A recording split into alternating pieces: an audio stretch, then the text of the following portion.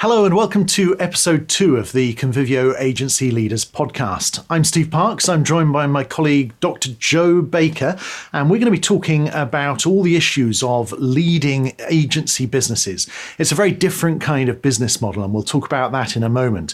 But it requires a different kind of leadership. And we found through the pandemic that so many leaders were struggling with this form of business model, and we wanted to do something to help and do the research to help and get the message and the learning out there to help and share stories between different agency leaders. And this podcast is one of the things that we're going to be doing. Every 2 weeks, we'll put out an episode talking to an agency leader about their leadership style, their leadership lessons they've learned over time, and lessons that we can draw from that. And we'll share other tips and things we've learned from our research too. This week, we want to begin by talking about that idea of the different business model that I mentioned, because there's a particular difference in the agency model, which is that agencies are providing that knowledge, that expertise, and so on, that's helping clients interface with the world. And that's an important concept. They're not just producing something and selling a product to somebody. They are an interface, and it's vital to sort of understand that and picture that. So if you picture a sort of hard, square box of a client, large organizations particularly, but most clients in general are this kind of hard, square box. They present a very flat, square edge to the world, but the world is zigzag and crazy and changeable and unpredictable. Change is coming from everywhere, and they need their agencies to be the interface between those two things, between their straight, unchangeable edge and the zigzag craziness of the world. So agencies at one side have to be interfacing with this flat surface and providing very reliable project management, account management, communications, and so on. But at the other side, they have to be not just adapting to change or just sensing the change, they also have to be creating the change. They are part of the reason for the zigzag in the world. The agencies are out there leading new development, new culture, new technology, and so on. So agencies have to really be at the forefront of what's going on with the zigzag nature of the world, and so helping clients interface with that. So once agencies understand that, and they can get used to this concept of having the zigzag side to the agency, but also having the flat, straight, reliable, dependable side that they can present to clients, then they understand that there's that interface, and they have to provide that shock absorber to what's going on in the world. And that means that as a leader of that kind of business, we have to be thinking in particular ways. First, we have to be looking far ahead and really taking the time to look from a higher position for a longer distance to understand and sense those changes in the world. We also have to be taking a sort of an advocacy position as leaders. We have to be out there kind of leading the charge, leading clients, leading the agency to these new worlds, these new changes. And so as leaders, there's a lot for us to absorb there. There's the strategy part, but there's also that communications part, that advocacy part that's going to be very important too. So that's what this podcast series is about quite a lot, actually. It's about how as leaders we can do that thing of sitting comfortably in our roles in the business, the upper hats as we talk about them, where we are the owners and shareholders, we are the directors, and we are the CEO or CXO roles within the business, rather than us getting absorbed into the day-to-day and everyday tasks. We're ready to properly be a CEO, properly be a director, and take on those strategic roles so that we can help lead the agency in a way that allows it to be that effective interface between the two. Now, Joe, you've done a lot of work looking for Agency Radar, the report that we produce twice a year about the kind of changes that are going on in the world and that agency leaders need to react to. What sort of things make up this zigzag world? Yeah, I hope that image actually resonates with people very, very much. It's not just the pandemic, as you mentioned, Steve, that's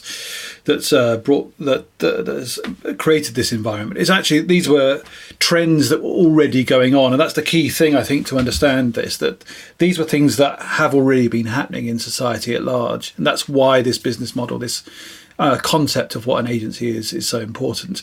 The pandemic has just amplified them. So the things, just to kind of point some fingers, really, signpost some things. The key societal changes that we're looking at, or global and changes and changing the workplace are things like the impact of technology. Technology has changed vastly and at an ever accelerating rate in the last couple of decades. Smartphones now are such a figment of people's daily life in a way that they weren't even a decade ago. It's that big a change. The availability of internet connection pretty much all the time, or the assumption of all being always on, always available, is a huge change that's come to bear. And as a consequence of that assumption now being there, the expectations of the way work should be and way we should behave in the work environment has changed massively. So, for example, governments are changing from most forms being paper to being most forms online.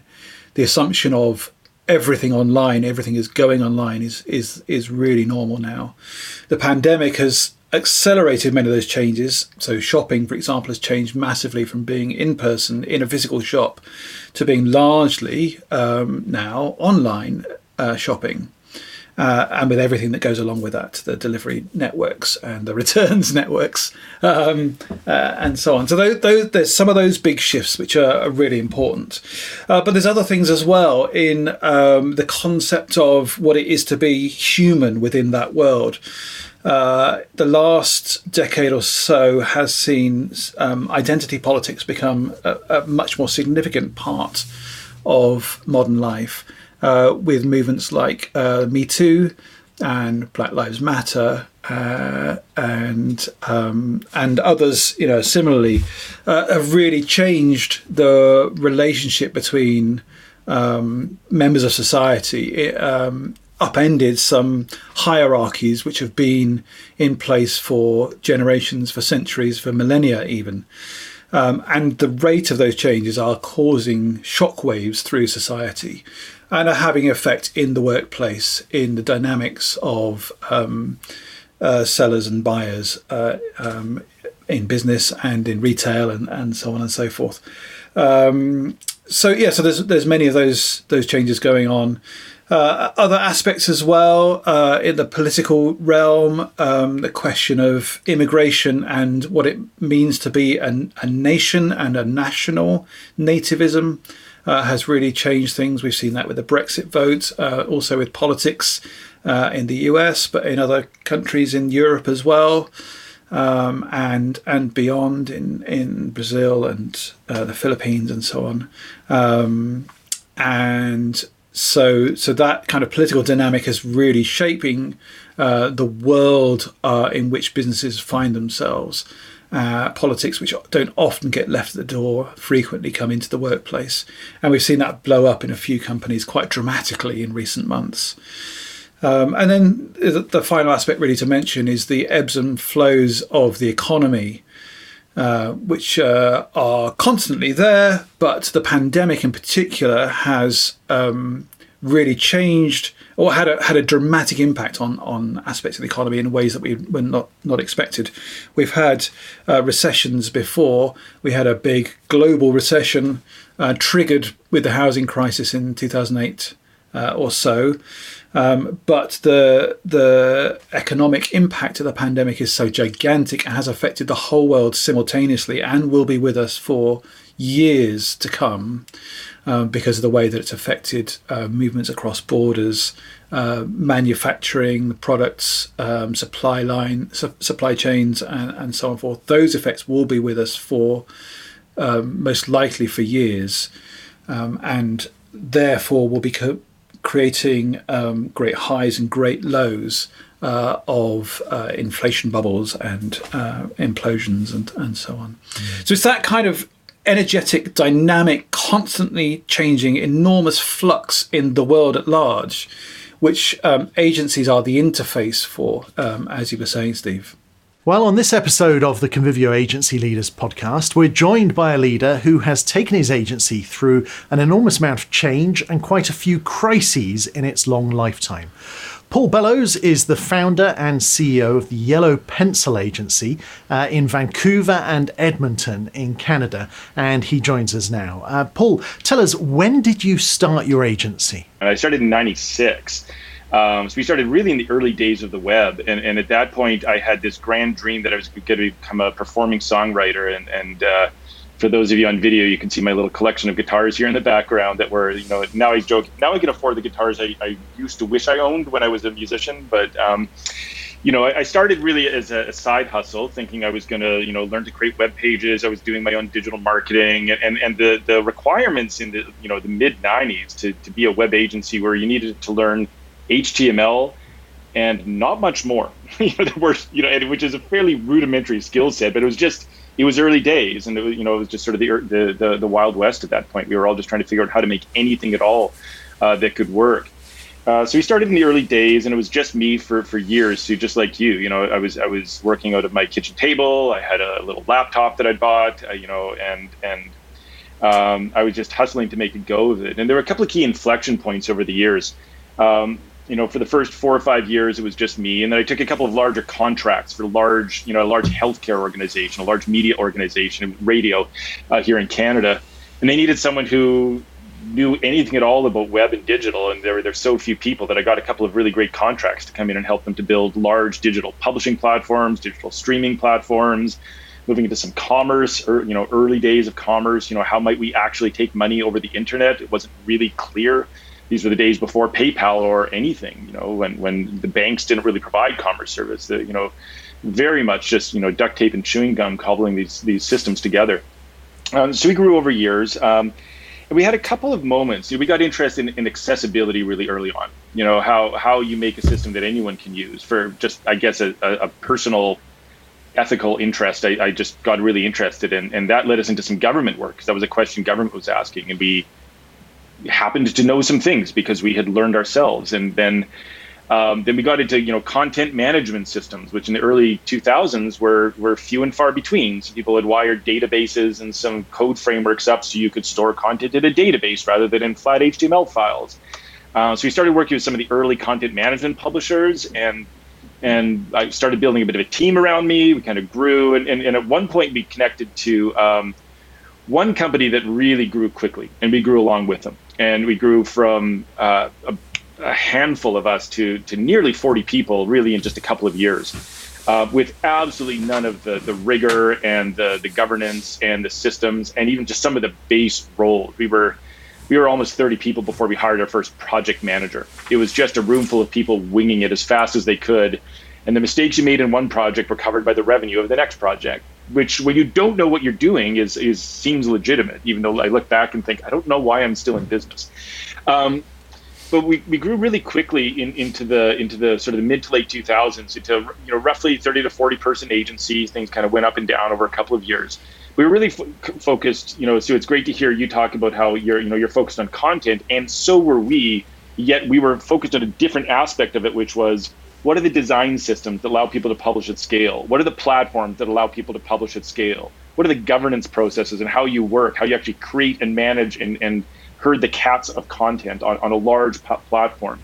And our clients tended to be, universities and large regulated companies and government agencies. We were really interested in that content story. And the company grew, and you move up and down. And one of the big, again, inflection moments, it was another crisis, which was, the company we'd been working with, who basically ran the content management platform that we worked with, put it out to pasture. They said, this technology's gotten a little old. We're going to pick something new. They were one of the big stack vendors who buy companies and acquire and integrate them, and then some cut some loose, and they cut that platform loose. And it was responsible for 100% of our new business development, 100% of our sales and marketing. We didn't even have a sale. I was the salesperson. I was the entirety of the sales department, which meant they would call me and I would write a proposal for a project. That was how we worked, because all of our work came through that channel sales. So overnight, one of these crises was we had to learn who we were as an independent web agency in real time, while still covering the mortgages of 30-some people. I went off payroll for almost a year. It was the same year that my daughter was born. So my partner is on a year of parental leave. I was on a short parental leave and came back, and with absolutely no income, had to run this business, retool this business, and completely rethink who we are and how we go to market and who our customer is. And really over the years since then, what we sort of learned from that crisis was how to do the work of building, like a sales pipeline and operating a larger business and dealing with, cash forecasting and revenue forecasting and portfolio management and account management, really all the aspects we had to learn on the fly.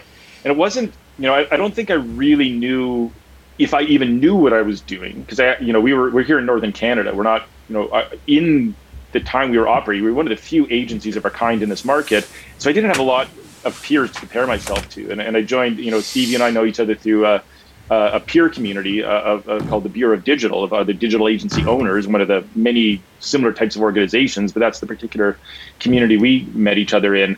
And it was when I went to the first conference and realized, this group of oddball humans who ended up in this through various means are just like me. They have strengths and weaknesses, but generally we all know about the same amount of things. We're doing our absolute best. Most of us are winging it, and most of us are continuing to keep our head above water, despite not necessarily having the entire playbook on how to do that. And so in that time, then, you had to become a leader rather than just being a web developer along with everyone else. How did you change yourself? What did you try and develop in yourself?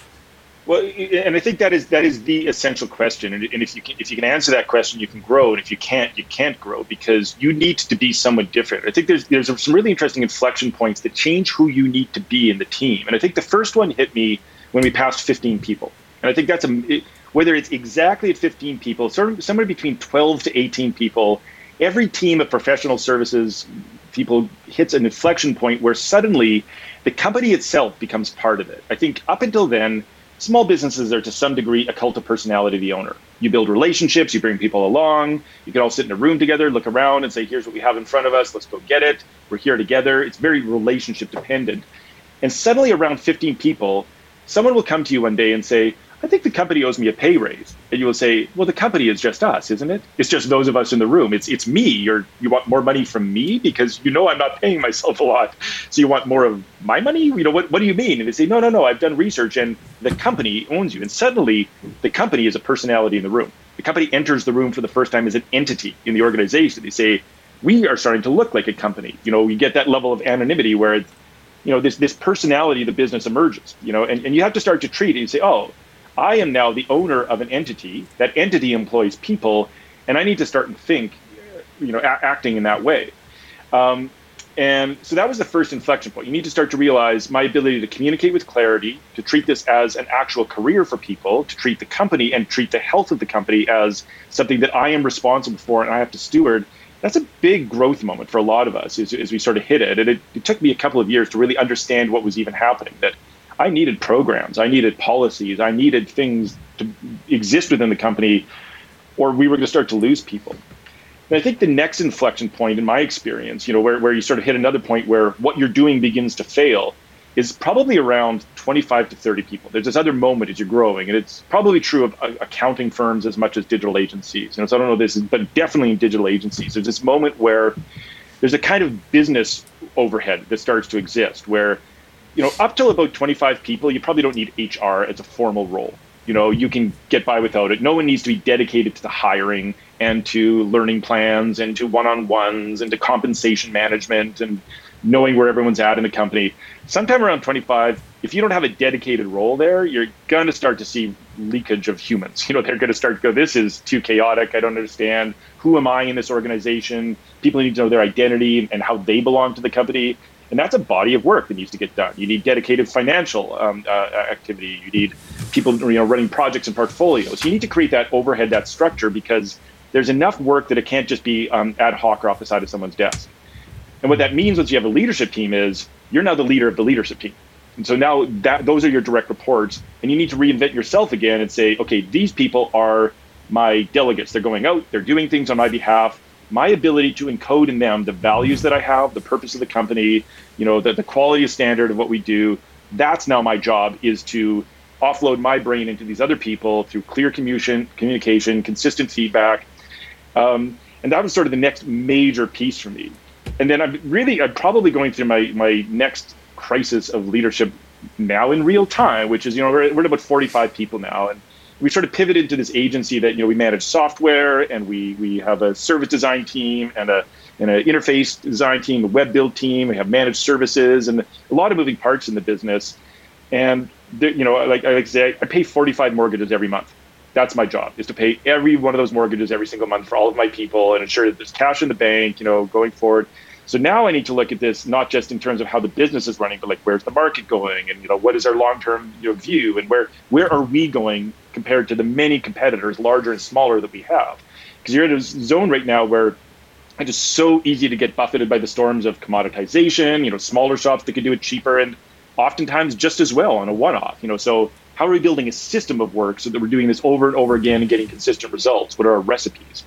And then where are we going? Whether we're growing in numbers or not, like, how are we assured that in 2 years, in 5 years, we're going to have a consistent stream of work? How are we positioning ourselves in terms of our service? And how are we getting everyone in the organization to line up around that positioning and do the right thing? So just the amount of overhead, and it really comes down to clarity. I think that's the moment that I'm going through of learning right now, where I haven't always been clear about where we're going. So I think for us to get to our next stage of growth, whatever that is, it's going to be me giving people a clear message on what we're doing that is completely aligned to the market we're trying to serve and what their current and future needs are going to be. So those are some of the things I've had to learn as a leader as I grew. Easy job. I can't wait to learn what's next. Yeah. Yeah, Joe. Paul, it's really interesting hearing you talk, because you've been able to give quite a clear vocalization of these inflection points, as you called them, these kind of clear moments.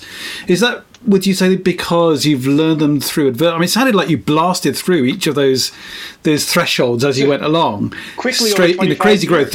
Was it kind of looking back in retrospect, or through the pain of the experience, or did you have external kind of voices who were saying, Paul, I think you need to think about like this? Well, a bit of yes to all of those. So they're the first thing that forces you to change is a crisis. Something will start to go wrong, and it will go along. You will ignore it at first. You will say, this will pass. This will be fine. This is a moment in time. This is just one bad egg in the employees who's complaining about X, and then it's two, and then it's everyone, really quickly.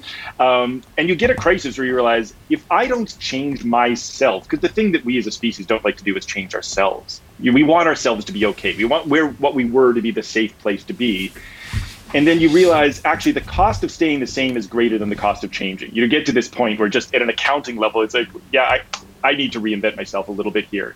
And it's not changing what you are, who you are at core. It's changing how you show up, what you do in the day, how you behave, how you communicate, what you prioritize. So it's sort of the external trappings of how you show up in the job that you have. You're still yourself, hopefully, and I think the degree to which you are authentically you is again, a real bellwether of success for people. Can you stay you as you move through these transitions, true to yourself? But, crises and things you can no longer ignore are the first part. And then you need external input. You need, whether it's a formal advisory board, whether it's a peer, a community of peers who you can talk to and will tell you, here's why you're a total dummy right now. Like you're missing something really obvious. You can't do that anymore. Isn't it clear to you? So you do need that external feedback. And that came to me through, I talked about the Bureau of Digital Community. That's been essential for me. I'm in a peer coaching group with other CEOs locally in my community, people from different industries who are at different stages of growth, solving different problems. And then anytime I can get together with other agency owners just to talk shop, I lean into it. I'm going to learn something every time. Even if I learn something by me giving someone else advice, I'll think, that was great advice. I should listen to what I just said. But, I think it's that community and those other people, because it's too hard to do it on your own. You can't see yourself with enough critical lucidity, but you also need a crisis. Otherwise, we don't change without a crisis. Something external needs to happen, or something internal needs to happen, or the system needs to fail and break down due to growth or due to external pressures. So, there are people who probably are much smarter and more capable and with a better work ethic than me, but I found it's taken me getting to some point of crisis before I'm able to really muster the strength to create those necessary intrinsic changes to create just a new context for how I'm doing what I'm doing. Do you think it's possible, as you learn from those crises, that you may be able to reshape yourself and the business in advance of other crises? Do you think that it's equipping you with tools generally? Yeah, for instance, when we lost our external channel partner that was feeding us all of our work and revenue, we could have looked at that as a short term and said, okay, let's just solve that one problem. But it really exposed me at a whole host of problems. So we got really busy for about a year and a half and completely reinvented how the company worked. We built the project management office. We built dashboards for revenue reporting. We built a sales pipeline. We dove deep and learned how you create sales funnel, how you manage sales, what does sales look like in a more mature organization. And we just didn't want to be back there. The fear of getting back to that point of, we're running out of work and we have all these people, and what actually happens when we run out of money, in an agency and people are expecting to get paid. That's a terrifying thing for anyone who is in any way interested in the livelihood of the humans who choose to work with them. That's a terrifying thing to confront. We've never missed a payroll in 25 years. We've never missed a payroll. But facing that as a potential reality, that was a fire that was lit under us that made us work fast and hard to fix all kinds of aspects of the business. So that was important. So yeah, I think you to the best of your ability to see farther ahead from where you are. Because I don't know what it would be like. We're 45 today. I have no idea what it would be like to run a 75-person agency. I haven't been there. I haven't experienced it. I don't know who I need to be to show up there. I just haven't been there yet. But hopefully, I can see enough now that I can prepare at least the framing of that moment itself, so that when I get there, I'm learning more and more that I need to prepare ahead. That something's coming that I'm not going to be ready for. And I'm going to need to build that network, that early warning network of talking to people who run a 200-person agency, a friend of mine in construction who has 1,000 employees. What do you do? How do you show up? So I've really used that peer network just to have conversations, to get that early warning, to say, what kinds of things might I need to prepare for the company we might become in the future if we continue to grow. Okay. And so what sort of leadership structure do you have now? Do you have formal board meetings? I mean, not formal as in seconded this and moving this motion, but, do you have regular board meetings that you prepare for and you get your leadership team together for that? How do you run things at the top level? So we have a leadership team in the organization, and there's a couple of key roles, people who are responsible for, finance and administration and people ops, people responsible for technology, people who are responsible for managed service and support, people are responsible for design, people are responsible for sales and marketing, and the people are sort of responsible for project management office and portfolio and client success. So those are sort of the key roles that we have in the organization at our size. And every one of those folks is sort of a lieutenant who owns an area of business, who's responsible to operate it. We have daily stand-ups. We have a weekly 2-hour meeting where we sit down and process whatever important strategic issue we need to process, decisions that need to get made. There's a whole series of other operational meetings that each of those lieutenants go and operate on my behalf within the business. And then right now we don't have an external board of directors. That is something I would like to form at some point. We had one for a while that disbanded at some point just through attrition and people having other priorities. And it's been a couple of years since I reformed it. I also had a business partner who was a 50% business owner. I bought him out about 4 years ago. He wanted to go try something new. We've been through a couple of rough years, and he said, I'm going to go ride a different horse for a while, just try something new and see if I can rebuild my adrenal reserves here after a couple of years working in digital. But so at that point, we sort of, board of directors fell apart, but now is about the time I'm going to start to reform that. As sort of a proxy for that, I'm in this peer coaching group where I get together once a month for a full day long session with a group of CEO peers who all have different but remarkably similar problems, and then also a 2-hour coaching session with a coach, and then sort of an informal kind of tiger groups of people who will get together with you from time to time to process kind of real-time challenges that we confront. So I have sort of this informal board through this CEO peer coaching network that I'm part of. Okay, Paul, thank you very much for sharing all of that with us. Absolutely fascinating how you've led the business through those crises and what you've learned over that time, and also just how open and willing you are to share about all of that. Thank you so much, Paul.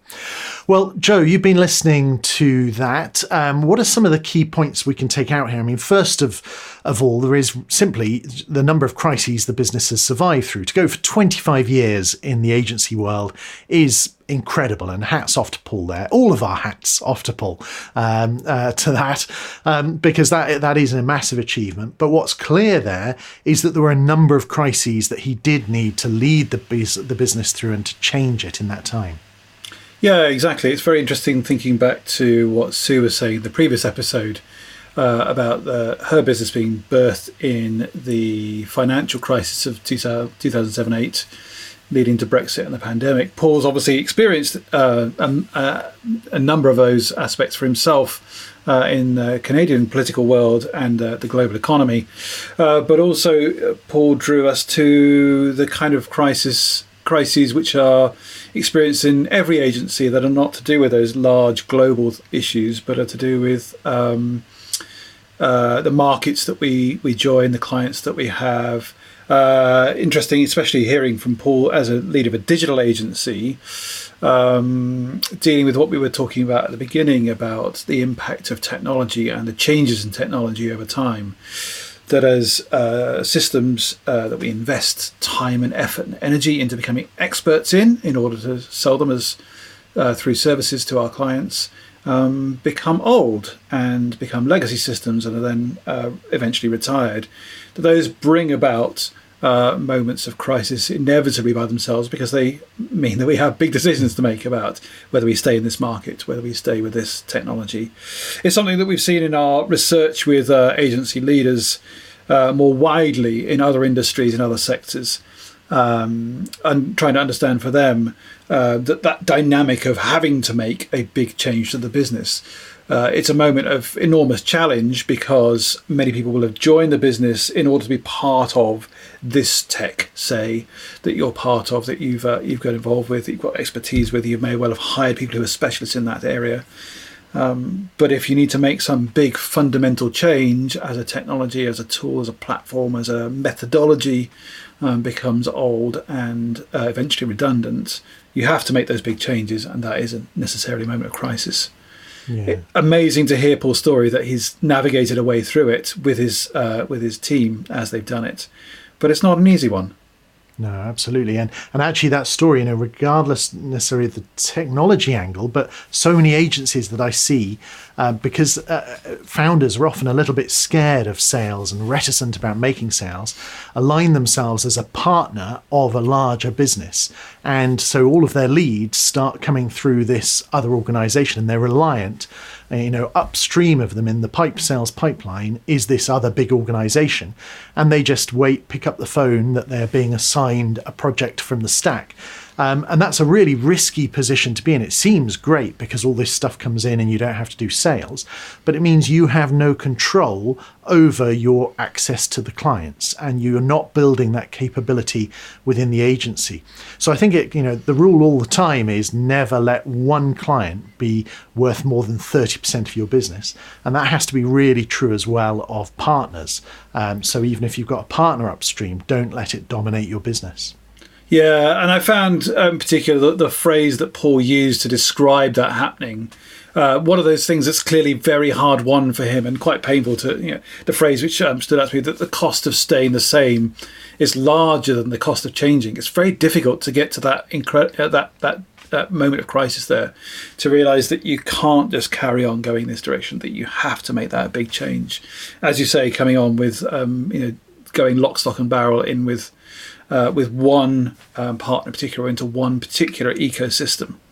Yes, it's a risk. Yeah. Also, I took out of this, his descriptions of the crises and managing through them, just how much, came out in this research we've done with agency leaders. They talked about this loneliness thing and how it all rests with them, the sense of responsibility on their shoulders.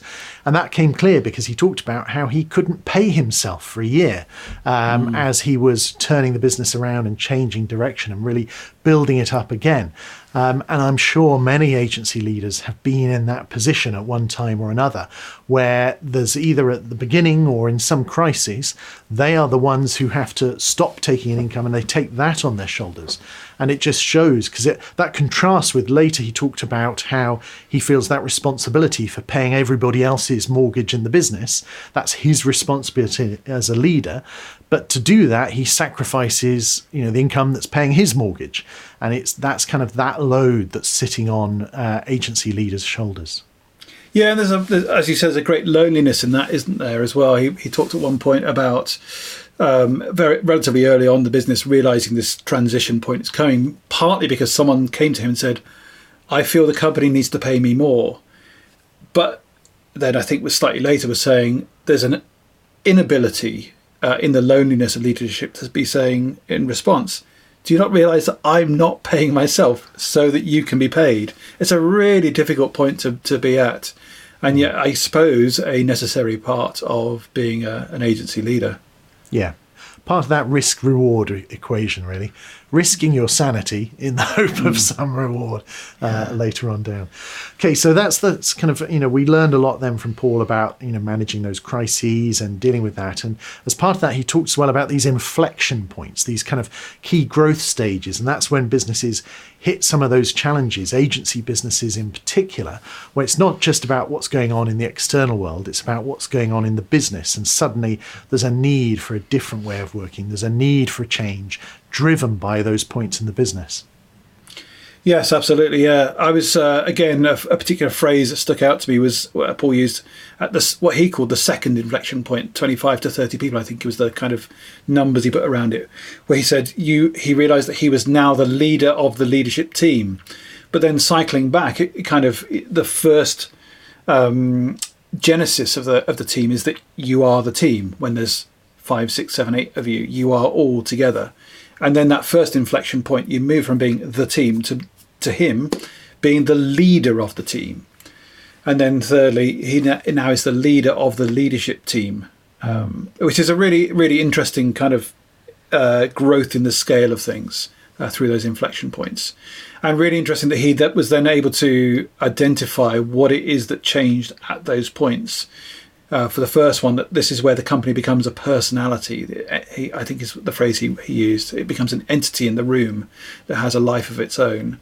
At least that's the way it's being perceived by members of the team. And then at the second inflection point, it's the necessity to have in place key roles like HR, like finance, like project management. They have to be in place in order for the thing to survive.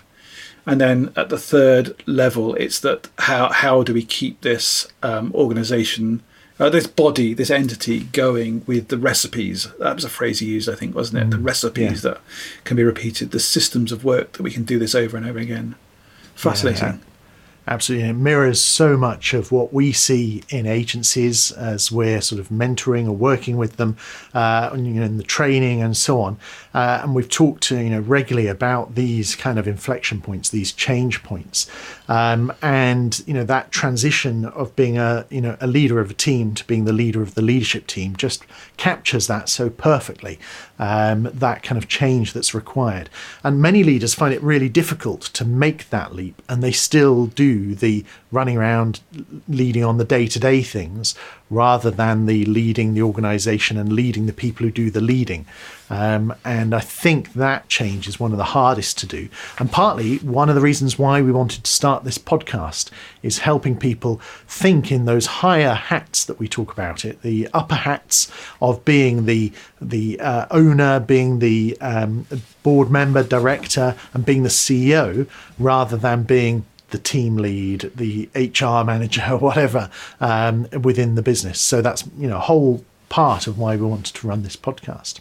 Now, one of the things that Paul talked about that really struck me when he talked about taking on that role of being the leader of the leadership team rather than the leader of the team, is that he's really realised that his job is about instilling in the leadership team what's important to him about the business.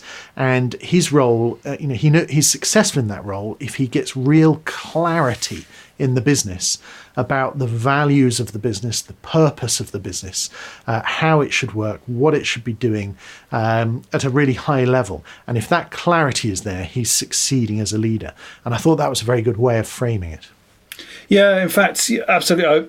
I'm so glad you pulled that out. I was about to reflect back as well, a phrase that he talked about, staying himself. How do you stay you as you move through these transitions? Which is another reflection, I suppose, or another way of saying, what are these intrinsic characteristics, traits, values, principles that determine the unique identity of my organisation, my agency, my company here. What is it that's there that remains as we go from being a team to being a company to being the larger body that you're running? What is it that you keep as you go through those transitions? Yeah, absolutely. And one of the things that also impressed me then, moving on to sort of another area that he talked about, was getting this external advice. So how could he still be him and also grow as a leader and develop that and take that upper hat, that role looking further ahead and so on. And so getting the coaching, he was having formal coaching, he was having peer group coaching, he was part of some of the communities. And he mentioned the Bureau of Digital, which he's a member of, I'm a member of as well. It's brilliant. It's run by an absolutely brilliant bloke called Carl. And the community, the Sense community there is great. So anyone listening who's not encountered that, if you do run a digital agency, take a look. The Bureau of Digital, Google that and it'll come up, and it's really well worth being a member of that.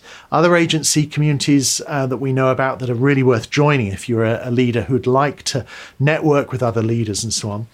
Agency Hackers in the UK is a great one. That's a really open, transparent, friendly community where it's kind of a really safe space for people talking about what's really going on for them as leaders.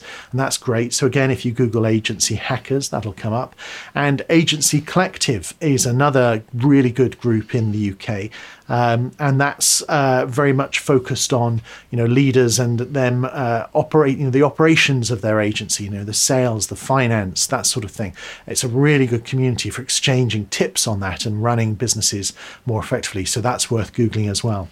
Now, if we haven't mentioned an agency community, an agency leaders community that you know about and you really rate and you would like us to mention, you can get in touch with me and Joe. The Twitter handle is @Convivio.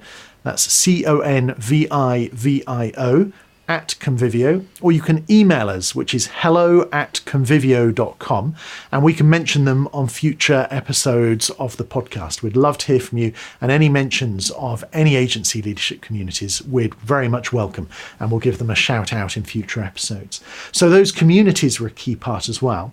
And he had what he described as tiger groups, informal groups where it's just other leaders getting together.